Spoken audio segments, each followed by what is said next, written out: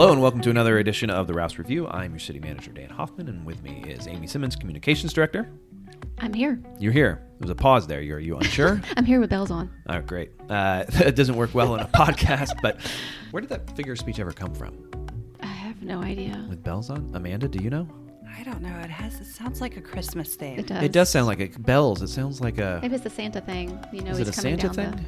I don't know. All right. We'll have to look it up. It's you're jolly. I mean, that's what I think about. Yeah. If one of the 5 people that listens to this podcast knows, please email Amy. Yes, please. Amy.simmons@winchesterva.gov. We'll talk about it at the next podcast if we have an answer. There we go. That'll be the subject of the next one. All right, so we got a lot of stuff to do today, and we have a special guest. So I'm going to get right into the council meeting tomorrow night. So pretty reasonable agenda, but we've got a few things that are coming back, a few boomerang items on there. One is the Loudon Street Walking Mall. So if you're interested in some additional steps that we are taking to ensure the safety on the walking mall, tune in. It's basically another tool in our toolbox. And we just talked about that at a committee meeting, right? Yeah, we just had a committee meeting last week about it, and it's something that we've been chewing on, but as everyone hopefully at this point is aware, we're limited. We can't just arrest people for panhandling. Panhandling is not illegal, everybody. It's not illegal. And we can't make it illegal either. Same with loitering. That's something that's also real dicey. So, but we're trying. We're looking at things we can do. The other thing is the gun ordinance. So, court ruling, we're now changing the ordinance to be in line with the court ruling. So, again, another boomerang item. And then other than that, we got an executive session, a few rather small land use issues, and off the top of my head, that is our meeting tomorrow night. So simple. Yeah. Simple, not so simple. Show up. You can always show up in public comment and just tell us whatever you want to tell us. Amy, what do you got? And just a couple of things. We're currently taking registrations for our Insight Citizens Academy for 2023. That starts in January, and all you have to do is go to winchesterva.gov/insight for details. And the deadline to submit photos for our annual calendar photo contest is November 1st, so that's coming up. And there's a form on my communications page, so check that out. And this is the biggie. Halloween is next week. Just a friendly reminder that the city does not regulate trick-or-treating. It is not a city thing. We don't cancel it because the weather's bad. We don't Exactly. reschedule it. It's up to you guys in the neighborhoods when you have that tradition. So have fun, be safe, but we're not going to tell you when you can't do it. Yep. This is not something we regulate. The state has not empowered us to regulate Halloween, nor do I have any interest in regulating Halloween.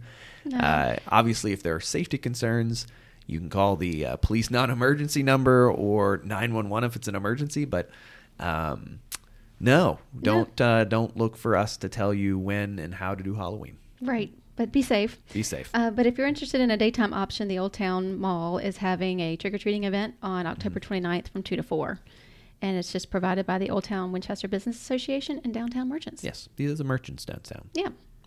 Thank you. All right, we have a guest in, although not really a guest. No. She's a guest of the show. But and I think did we reference that I picked a new police chief in the last podcast? Yes. All right, good. So you all probably know her already, Amanda Behan. New almost police chief. Well, no, she's the new police chief. We did the swearing in last Friday. That's right. We did the swearing in on Friday. So you've been the police chief over the weekend. Hopefully it went smoothly. The city survived. Yes. We're not now in some type of post-apocalyptic, Walking Dead zombie scenario here. Not with Amanda. Give it time. Give it time. What's he saying? You can be confident that the ship's going to keep moving in the right direction because it's a great team of people. It is. Yeah, it's not about just one person. No, not at all. But it is nice to have a new person here at the top. So, yes. Amanda, you're now. Tell us first off, thoughts, reactions. You're a chief now. So exciting! Absolutely, such an exciting time for our department. And when reflecting on it and realizing that I'm a part of history is just absolutely amazing to me.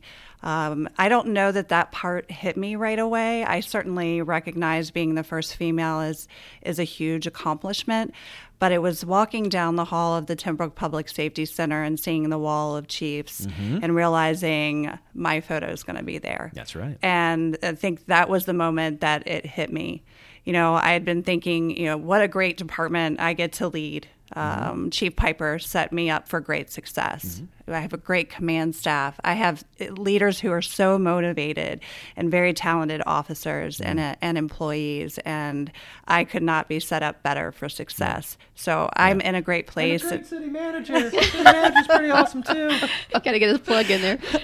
No, and I said that in my speech. I talked about, reflecting on this moment and realizing our employees are so fortunate because we have the support of the city manager, the mayor, council, and the state. I mean, it's so incredible. We love our law enforcement officers here in the city of Winchester. Yeah.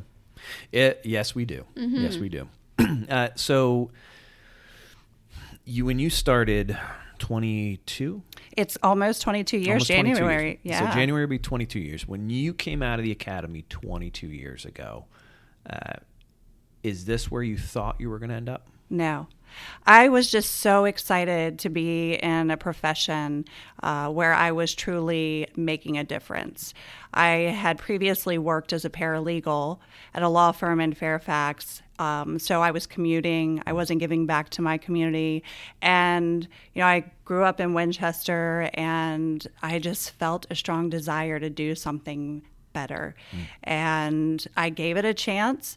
I wasn't sure where it would lead me, and I can't even believe that here I am, where I am 22 years later.